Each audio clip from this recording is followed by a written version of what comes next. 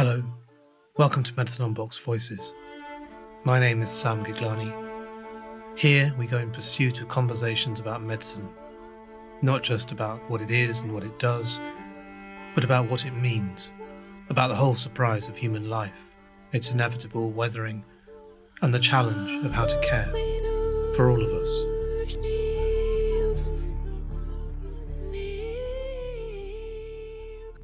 Hello, and I'm here in University of Oxford at the Geography building with Professor Danny Dorling. Danny is a social geographer and the Halford Mackinder Professor in Geography at Oxford. He spent over 20 years studying really the wealth gap, housing, health, employment, education, poverty and wealth. His collaboration on the World Mapper website shows who has the most and the least in the world. He's published and broadcast really extensively around inequality, politics, and more recently around Brexit. Danny, welcome to Medicine Unboxed Voices. I grew up in East London and spent most of my youth, in fact, on the Central Line. Mm-hmm.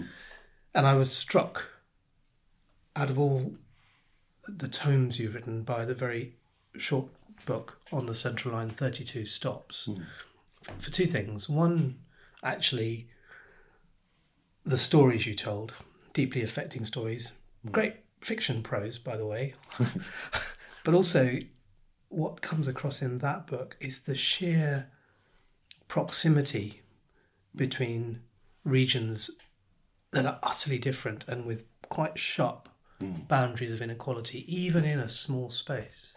Yes. There was a lovely book to write. It's the only fiction book I've ever done. I got it as the last line. Penguin were doing a series on train lines in London, in underground lines. And I was clearly the last person they asked because I was told this is your line. But the Central Line is a great one for a geographer. I had intended to walk the line, and then I had to go just from Liverpool Street to Bethnal Green. And it's remarkable how long it takes to walk over ground. If you stop and look what's happening around you, it would take months to walk the line and to do it properly.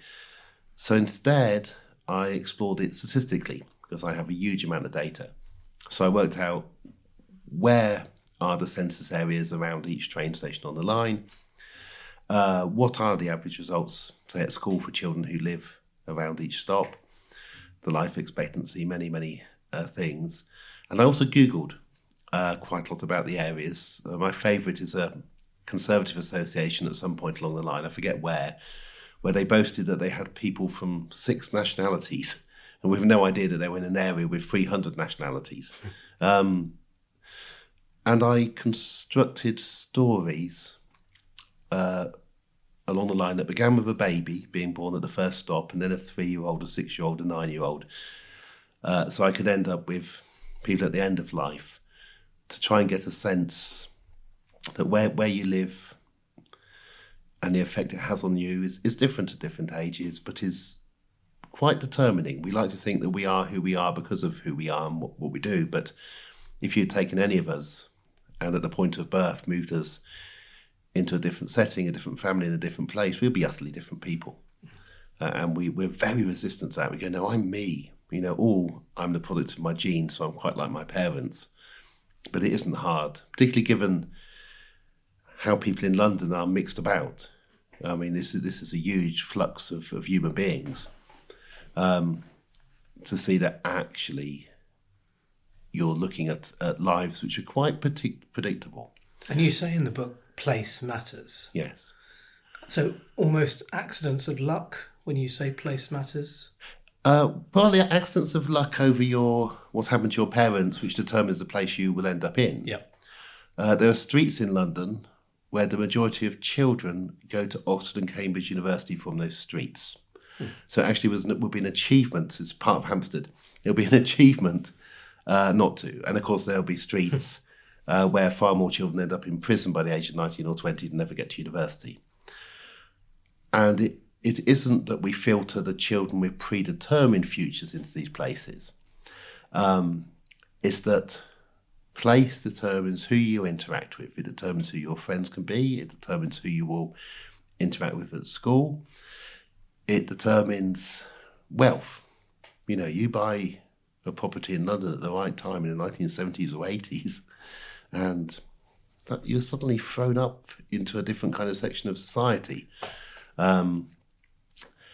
It's place and time, because I was writing the book about now, or near to now, but of course if you look back over the history of this part of London, these places changed. They were changed dramatically by the Second World War, by people fleeing the bombing, something we don't like to talk about very much. We like to pretend we were all hanging on in there in London, but you know, those who could often got out. And that changed the whole of the area around Notting Hill, which went from being very posh to being very poor, because people who lived in those houses fled. EastEnders moved in, they squatted, because they were bombed out of the other part down in Bethnal Green. And then the EastEnders who moved out and squatted rented to people arriving from the Caribbean. And suddenly you have a West Indian area and you get a carnival.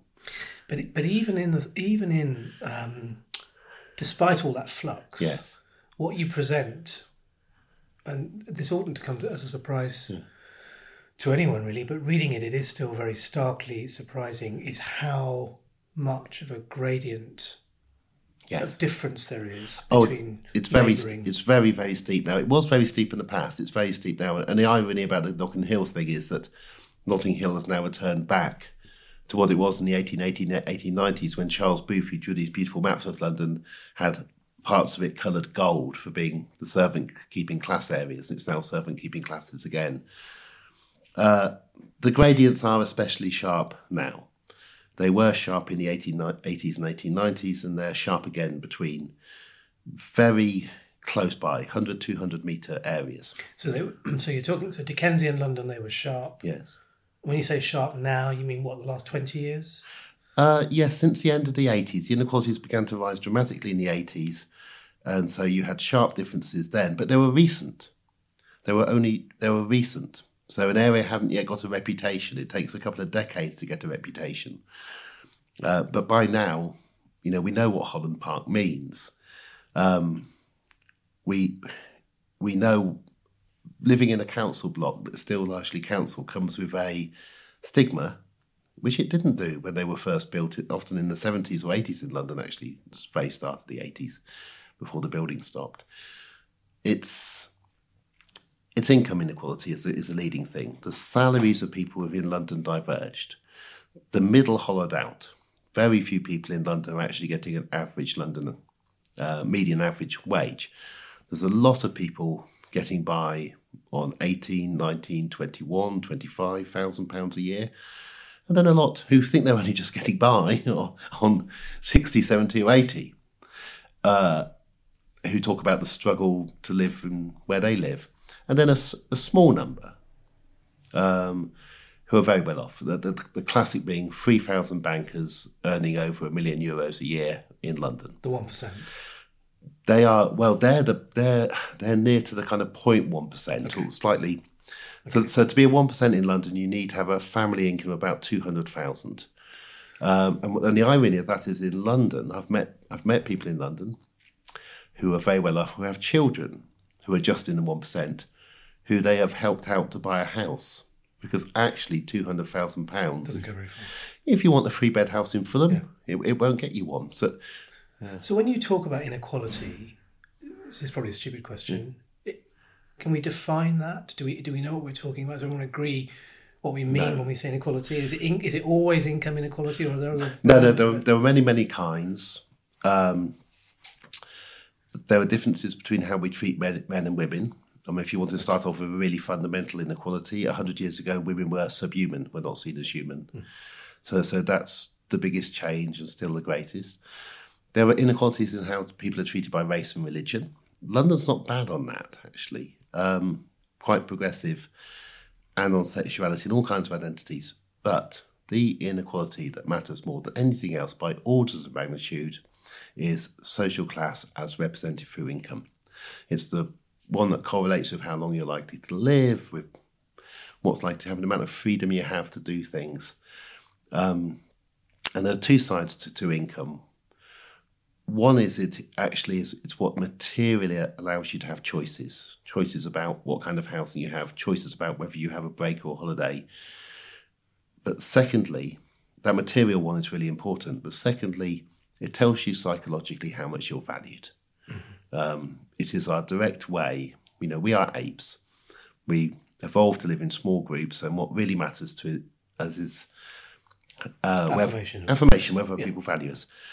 And I'm a high-income professor. Every day I wake up feeling I'm really important, I matter, I'm going to do these things, And every month I get a pay slip that tells me how much I'm valued.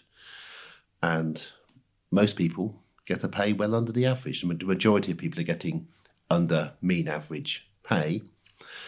And a lot of them, and increasingly the young, are much more numerate, know this. Well, and you know it just because in much of London, the rent is more than your wage. So you've got to find a sneaky way of surviving. So you're pointing there to material objective criteria, but also cultural ones that have an impact that are in the water. Yeah. But before we get to that, if I got a bunch of politicians and academics in a room and went, is this society financially equal or unequal, would they all agree? Oh, I think nowadays we've had progress. They would mostly agree it's unequal. And it's amazing how often in the last year or so you hear the Conservatives using the word inequality. That's a bad thing. I mean, what they'll do is different, but it's quite a major achievement. To recognise the truth of it. To recognise that. They wouldn't agree on the trends. That the Chancellor of the Exchequer, Hammond, at the moment, still at every budget quotes a figure saying that inequality has fallen, using an official statistic which ignores the best of 10% of people and the worst of 10%. Right. And he's right. If you ignore people like you and I, and you ignore people on the streets, then for those in the middle 80% of society, they have come together slightly, but they've all got relatively poorer because the top 10%, it really matters. The top 1/10 of people in Britain are now taking 40% of everything, leaving just 60% to the other 90%. That's essentially Eastern European standard living for 90% of people in Britain. And those of us in the top 10%, we have an enormous inequality within our group. And this is the biggest inequality of all of Europe. And in where is? Oh, in the UK. UK. The UK has the biggest income inequality in all of Europe. Occasionally Latvia in some years beats us. Well, that is it. And you have to go back to about 1936, 1933 to find that level of inequality in this country last time. So if taking that fact, and it is a fact, yeah, along that axis, that gradient, as a doctor, what's interesting is moving from stop to stop along the central line, life expectancy alters. Yes. And when I say life expectancy, I'm someone who hesitates a bit about that as a measure of health, but as a basic parameter of health. It's an averaged out set of mortality rates. Yeah. It's, if you were to experience for your life living forward what people on average are experiencing in areas around you, this is what you would get. Of course, for London, it's particularly ironic because hardly anybody starts off in one ward in London and lives their whole life in that ward. So it really is a kind of fictitious thing. Yeah.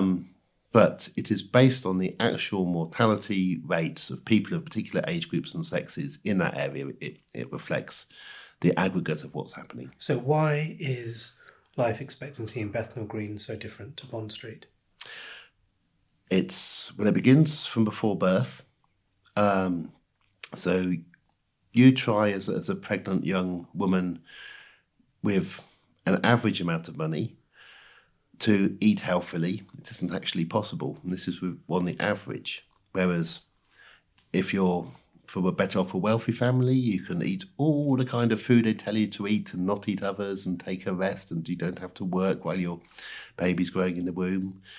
It's much easier not to smoke if you're better off. If everything is against you, if you have no control over your life, if you have to do 3 jobs and still you're having trouble getting yourself accommodated anywhere, a cigarette is a small, tiny bit of of relief, and you know the effects of smoking on babies before they're born. And so we see these incredible differences in infant mortality rates, which are mostly about dying around the first few days of life. And then once you're past then, you can just look at the heights of children diverging. That's nutrition and other things that's associated with that. And then later on, opportunities. Well, mental health's really interesting because it doesn't have as sharp a social gradient. People in the top 10% get really worried and anxious and depressed also because there's incredible inequality within the top 1%, top 10% and top 1%. The most direct thing is our material effects. So having to work in a industry that ages you. Now, we have less of these nowadays, but traditional industry, manufacturing, manual work is associated with your body actually aging faster as you wear it physically out. Mm-hmm. The more complicated thing, and this is where Michael Marmot and the whole set of properly qualified, I'm a geographer, right? The more complicated thing is the relationship between hormones and stress and status. So although middle-class people like me might often, well, I don't do anymore because I've read enough of these reports, say I'm stressed, I've got too much work to do. Almost all the work I have to do is self-generated. I've decided to write this paper. I've decided to do this book. I'm in control. And you can measure, you can take people's blood out their arm and you can measure particular hormones. Yeah. And you'll see that for me, it's not high. But for, we may get interrupted by the man who will come to empty the bins. But he won't come yet, he'll come a bit later. Every night he has to empty the bins in this building. He hasn't chosen to empty the bins. Nobody chooses to walk around a building and do that. He doesn't have a choice whether he does it when. He's got to do it then. And people in his situation have a higher degree of stress, and that stress has an effect on their heart. It's interesting, isn't it? Because what you're describing there and is almost the insidious and deep effects of, am I right to call it poverty? Yes, yeah, it's poverty, but there's an effect of inequality on top of poverty. But the most obvious effect of inequality is poverty, because the people at the bottom, you can see, you can see the mechanism working. My father was a young doctor in Oxford, and he remembers the shock of starting work and suddenly realising that the men he was tending to, who mostly worked on the production line in the car plant, suddenly realising that they were actually his age, when he'd assumed by looking at them that they were 10 to 15 years older. Yes. There was a complicated mixture of actual physical effects and some kind of mental effect of being forced to behave in a certain way, particularly when you know that other people don't have to. Yeah. So it steadily snowballs. Yeah. It builds up. So you see the really big differences in people's 50s, 60s and 70s. And yet, alongside your description of a high-ranking politician having a questionable index around inequality, the recent UN report, indicting UN report of the UK position on this has been denied on, yes, because he was so direct about it. So we're happy to talk a bit about inequality and how we'd like it to reduce a bit, although Conservatives often talk about how they'd like, couldn't we fool people into not knowing what their position was? And then they could be happy because they wouldn't know that other people had freedom. What fosters it? Greed? This is a naive question for a really complex issue, but you'd have thought about this obviously a lot. Why does it brings a society to it? So bigger question. Over the course of human history, does it wax and wane, or does it steadily... No, it waxes and wanes. As far as we've been able to measure it, and there are lots of ways of measuring it, and there's loads, it's a current fashion in archaeology to try to work out levels of inequality in the past, which you look at the variation in the heights of skeletons. Did they all get the same height? Did some people short and longer? And you find different periods. When the Romans turned up, it was bad news. Skeletons get shorter for most people. It waxes and wanes. And we've got brilliant data in the last 100 years. My impression of what tends to happen is if you don't keep an eye on it and there are many ways of keeping an eye on inequality, it will gradually rise. Because some people have a predisposition to be more greedy and more obsessive and more possessive. They want things. Will rise inevitably, as a natural function of human behaviour. As a natural function of human behaviour, we've evolved to have a variety of greediness. A few of us are very greedy, most people aren't. And you need mechanisms. And there probably is a beneficial side to that. Yeah. So ancient humans probably were more likely to survive if there were a few greedy people who did store a load of grain, because then, hey, you've got some grain when you need it. We did all kinds of mechanisms to deal with it. I mean, the fundamental one is religions. Every major religion in the world, right back to the Zoroastrians, yes. Has an edict about camels, eyes of needles. Often the men, the Buddha was a son of a rich family. So you can see this etched in human history, this constant battle to control, get people to behave in a way that brings it down. It naturally rises up again. Taking your eye off the ball is part of it and part of what may have happened in Britain. But all countries have unique and different histories. The British history of trying to explain why of the whole of Europe have we become the most unequal. We did have the richest, most powerful people on the planet, 1880, 1890, 1900, because we owned more of the planet than anybody's ever owned. And equality rose rapidly with wars. Wars are a very good way of making people more equal because you have to fund them. There's only one set of people who've got the cash. Right. Yeah. Right? So we bring in incredible taxes for wars. But in hindsight, there was a residual group of people in Britain in the 60s and 70s whose grandparents had been immensely wealthy and they wanted it back. And they wanted their big houses in London back, which had been subdivided into flats. And this wasn't explicit. Just had a feeling that they should have more. And they end up with the big houses being turned back into big houses and with servants in the roof and servants in the attic again, because we didn't keep an eye on it. If you told people in the 60s and 70s, this country, which then the UK was one of the most equal countries in Europe, we were vying with Sweden. We were almost Scandinavian. If you told people then, we will become the most unequal place, some people will be paid 2, 3, 4 times more than others. Some people will live a life of drudgery. Others will have a problem because they don't have enough time for all their holidays. 2 skiing trips, 2 summer holidays. What do you do if you run out of time and you've got so much money? But so here you're making, the case for a corrective within society. One might make for the benefit of those, at the wrong end of the gradient. But you've also articulated reasons why. You and others have articulated reasons why just having more unequal societies is bad for that society per se, in terms of what it does to the fabric of it. Could you say a bit about that? The fabric falls apart. And it partly falls apart because there's a self-reinforcing mechanism. As inequality rises, a small number of people get more and more at the top. They tend to think that's a good thing. And they tend to do things to try to maintain and control their position, which at the extremes means funding and taking over political parties, buying newspapers, and sending out a message that this is good. And if you too work hard enough, you too could be up there with them. But if you're up at the bottom, it's probably that either you or your parents just didn't try enough. So it becomes self-reinforcing, and all the effort that would normally go into, let's make all the schools good. Let's make sure we have a health service, that we would all like to use.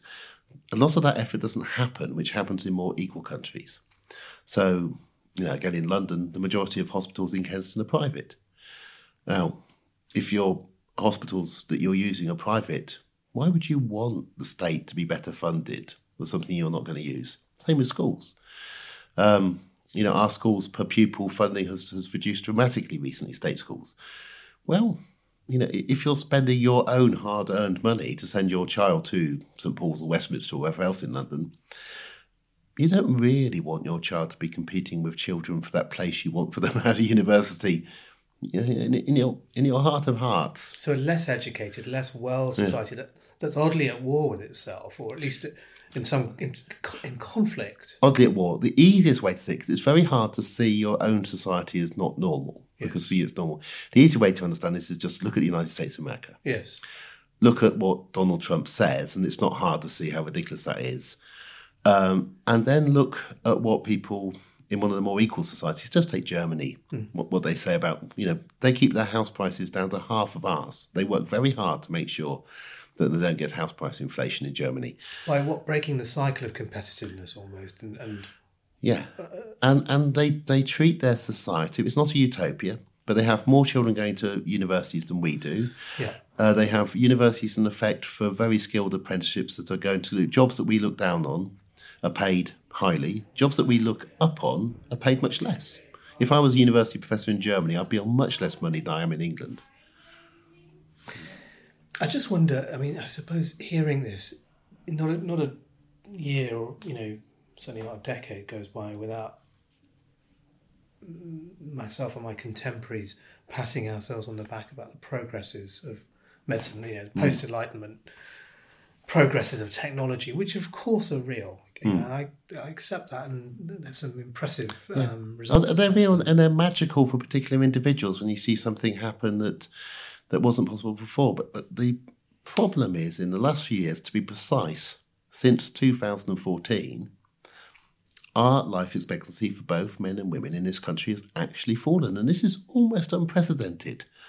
And our reaction to it, the reaction, first of all, of the kind of official statistics bodies is, well, to worry that they're releasing the data because they say, it might be a bit random. Yes. It turns out that the confidence limits are days on life expectancy for a nation of 63, 64 million people. So there's no randomness. It's really happened.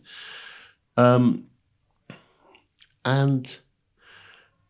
then the terrible thing you get in a country that's become more unequal is, well, maybe in a time of austerity, and it's not a bad thing that somebody old who are a burden are dying a bit earlier.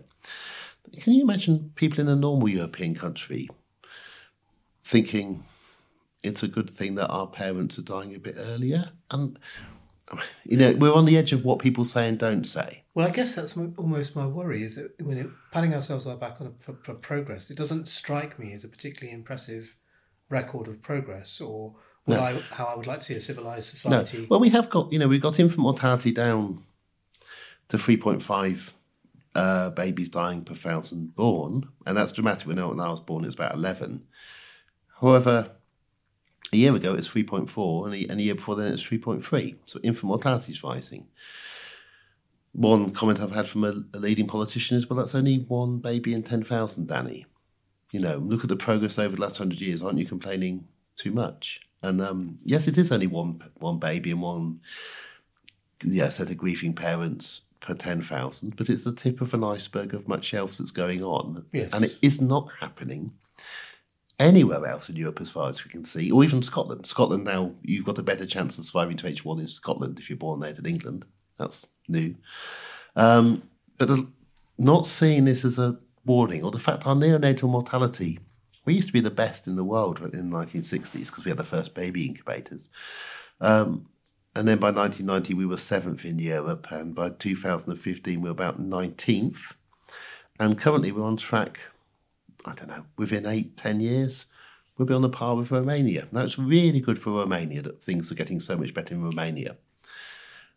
But how on earth can Britain, which is so into pride, look, we got the second most medals at the Olympics.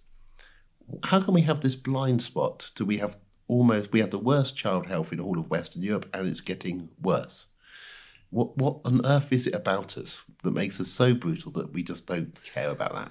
Just comment for me, if you would, on two other consequences. You've talked, I've heard you talk about the effects on, for instance, climate change, or at least on environmentally sustainable landscapes. But also, I heard something really, you've written about this, of course, and I apologize, I've not read it, but you're drawing the straight line between the disenchantment that gets heightened in more unequal societies and outcomes like Brexit, for instance. Yeah. Can you say a bit about those two things? Well, on the climate change, this is partly why the climate change deniers have almost given up because the last 10 years have been so hot. But one of the reasons why people put so much effort into trying to deny that climate change is happening is the finding that in more unequal countries like the USA, the average person consumes much, much more. twice as much than the average person in a more equal country like Japan. And there are good reasons for this. It's partly about, you're more encouraged to consume more. There's 4 times as much advertising in the USA than in Japan, twice as much as done in Europe. People buy clothes that they only wear a few times and throw away. People eat more, they comfort eat, and throw away and waste more food. Just more gluttonous. More gluttonous. People drive more because you don't plan to have a decent public transport system in an unequal country because it's all about you, yourself, and your big car. Yes. So there's loads and loads of growing evidence that the fastest way to reduce carbon pollution is greater equality. And people who hate the idea of greater equality then hate that and think it's a great conspiracy. And then you'll remind me of your second question. I was talking about Brexit and Brexit, disenchantment. Yeah. Oh, well, there's a lovely disenchantment relationship if you look at levels of inequality and turnout. So the USA, 50% turnout. Some cases, some people are not allowed to vote because they make it illegal for them to vote if they've been a prisoner. Any place in Europe that is us, of course. You can't vote if you're in prison, which is illegal under European law, but we do it because we're almost American. So the Financial Times, when Trump was elected, tried to work out the best predictors by county. There are about 3,000 counties in the US of the swing towards Trump. And they found it was health. Areas where health had deteriorated, not necessarily the people for whom it deteriorated, it was white middle-class men who liked Trump, but white middle-class men in places that were going downhill. And in the US, downhill means really fast downhill. You know, it's much, much worse health than we've got. So inequality was related to the Trump victory. In the UK, well, there's 28 countries in the EU. Is it a coincidence that the most unequal is the first to try to leave? And that's the first one to look at. But when we look at the places that most voted leave, they are not, in terms of numbers, actually those poor places in the north, although they matter. The majority, 52% of leavers, lived in the south of England with a minority of the electorate, but they lived in poorer parts of the south. And they saw people in London living it up, and they saw people in Oxford and Cambridge living it up, or in the middle of Bristol living it up. And there's actually a hell of a lot of struggling in the middle. 59% of Leave voters were middle class, but they weren't well-off middle class people, and they could see no future for their grandchildren. They're mainly old. And so, Yes. and they wanted to take back control. Yeah. And take back control means all kinds of things. But part of control is you want your children and grandchildren to be able to settle down, have stable families, have a future, and not live an increasingly precarious life. Tell me, you talk about things waxing and waning in our last couple of minutes. What would good look like? And is good inevitable? I'm an optimist. I mean, in the long term, either good is inevitable or annihilation, and annihilation is pretty rare. So we do get good. The only question is whether we get good slowly or more quickly. Yeah. That's the choice. The bad news is that good doesn't look good. So the last peak of inequality in this country was around about 1913. Half of the great gain to becoming the most equal we'd ever been by 1976, half of that gain occurred before 1939. Nobody noticed in the 20s or in the 30s that inequality was falling. Nobody felt that things were getting better. And there's a terrible, other than a rapid revolutionary change, and that comes from losing a war where the invading force simply gets rid of your elite. And of course, you rewrite your history. When you lose a war, you write a truthful history about yourself. And those at the top are no longer seen as wonderful. It's 20 years of struggle and you won't notice it. And annoying people like me will be writing things saying, actually, it's getting slightly better. But living with it. I suppose I'll do a medical analogy. Imagine that something goes sort of terribly wrong with your lung and it's really pretty bad. And then some doctors manage to kind of fix it a bit so that it gets slightly better. You're still wheezing. It doesn't feel, it's not, and the kind of the 20-year thing is, 20 years later, your lungs are okay, but of course the rest, something else falls apart. But I'm afraid it's a hard slog. It's a hard slog. How are you an optimist? Why aren't you furious? Seeing the figures that you're seeing, studying it in the way that you are so forensically, why aren't you furious? Or maybe you are. I get used to it. I got furious a few weeks when you mentioned earlier the UN Special Rapporteur Yes. and the report. He gave an example in Oxford. An example in Oxford was 2 primary schools, Orchard Meadow and the Pegasus School, where the schools can no longer give the children the meals that they're obliged by law to provide them for free, because the children are too poor to actually, their families to afford food. So the dinner, mainly dinner ladies, it's women mainly, were going to food banks in Oxford to beg for the food to feed the children at school. And, you know, you get angry, particularly as this town is full of colleges throwing away food for students who won't eat it. But you get used to it. I got angry the first time I discovered that children from the school I went to are more likely to die homeless than to get into university. But you get used to it. And you can get yourself really depressed. You know, if you go through the statistics of the most unequal country in Europe, and you talk about our prisons and everything else that we do, then it can make you furious. But you can also see things getting better, and you can see how it would be possible for them to get so much better so quickly. So I'm optimistic also because I can track all the places that have become more equal recently, and a majority of European countries have seen rising equality in the last 5 years. Danny Horling, all I can say is thank the Lord for you, and thank you for your time today. Thank you, Danny.